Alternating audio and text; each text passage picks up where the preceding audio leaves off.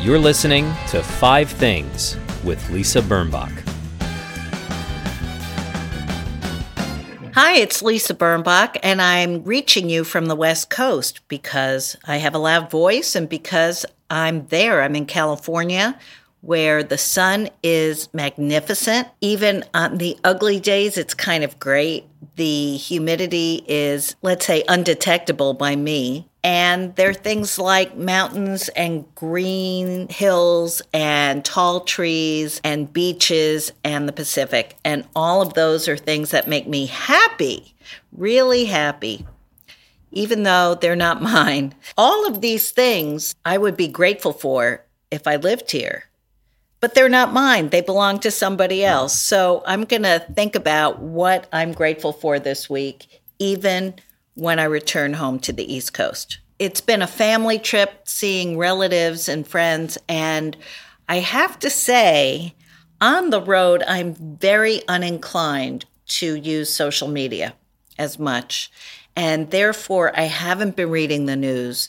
I've taken a little break, and I have to say, segueing to number one, not being attached by an umbilical cord to news alerts is number one thing I'm grateful for.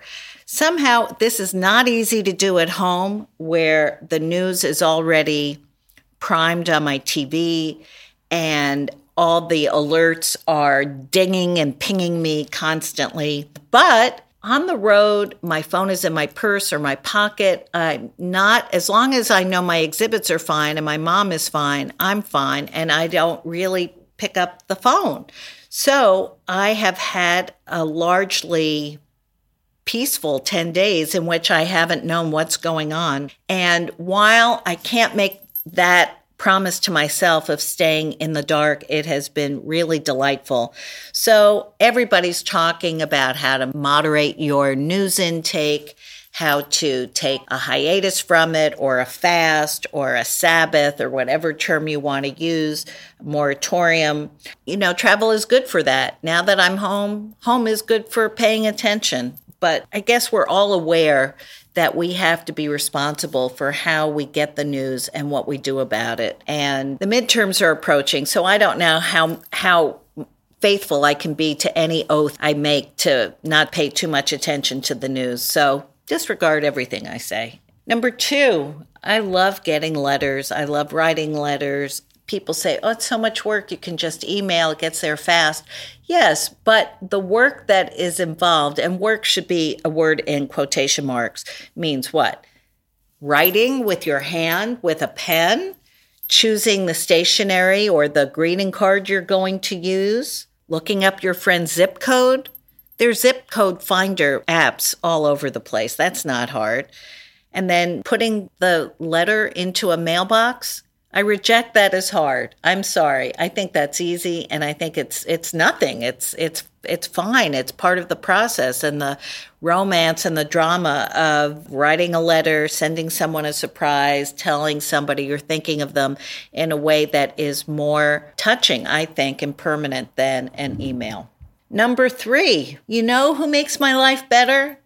Okay, I've never met her, and I don't want you to think I'm just some kind of royal nerd. But I really like Meghan Markle. I like her. I like her looks. I like her way. I like how happy she's been. She's been the happiest person this year and has been a real antidote to my grumpiness. I like her clothes. I like her shoes. And now she's going to be a mummy, and I like that too. And honestly, looking at pictures of Meghan Markle, no matter what her story, I'm sorry about her funky family, all that, I just think she's nice to look at, and call me superficial. She's my number three. Number four, it's watching my kids grow up. My exhibits are now all in their 20s, and they are very much on their own path, on their own way to what they will be and who they are. And I don't know if I've been much help. I know I've been an obstacle for each of them in their own way, in their own time, as they have been life shorteners for me in their moments.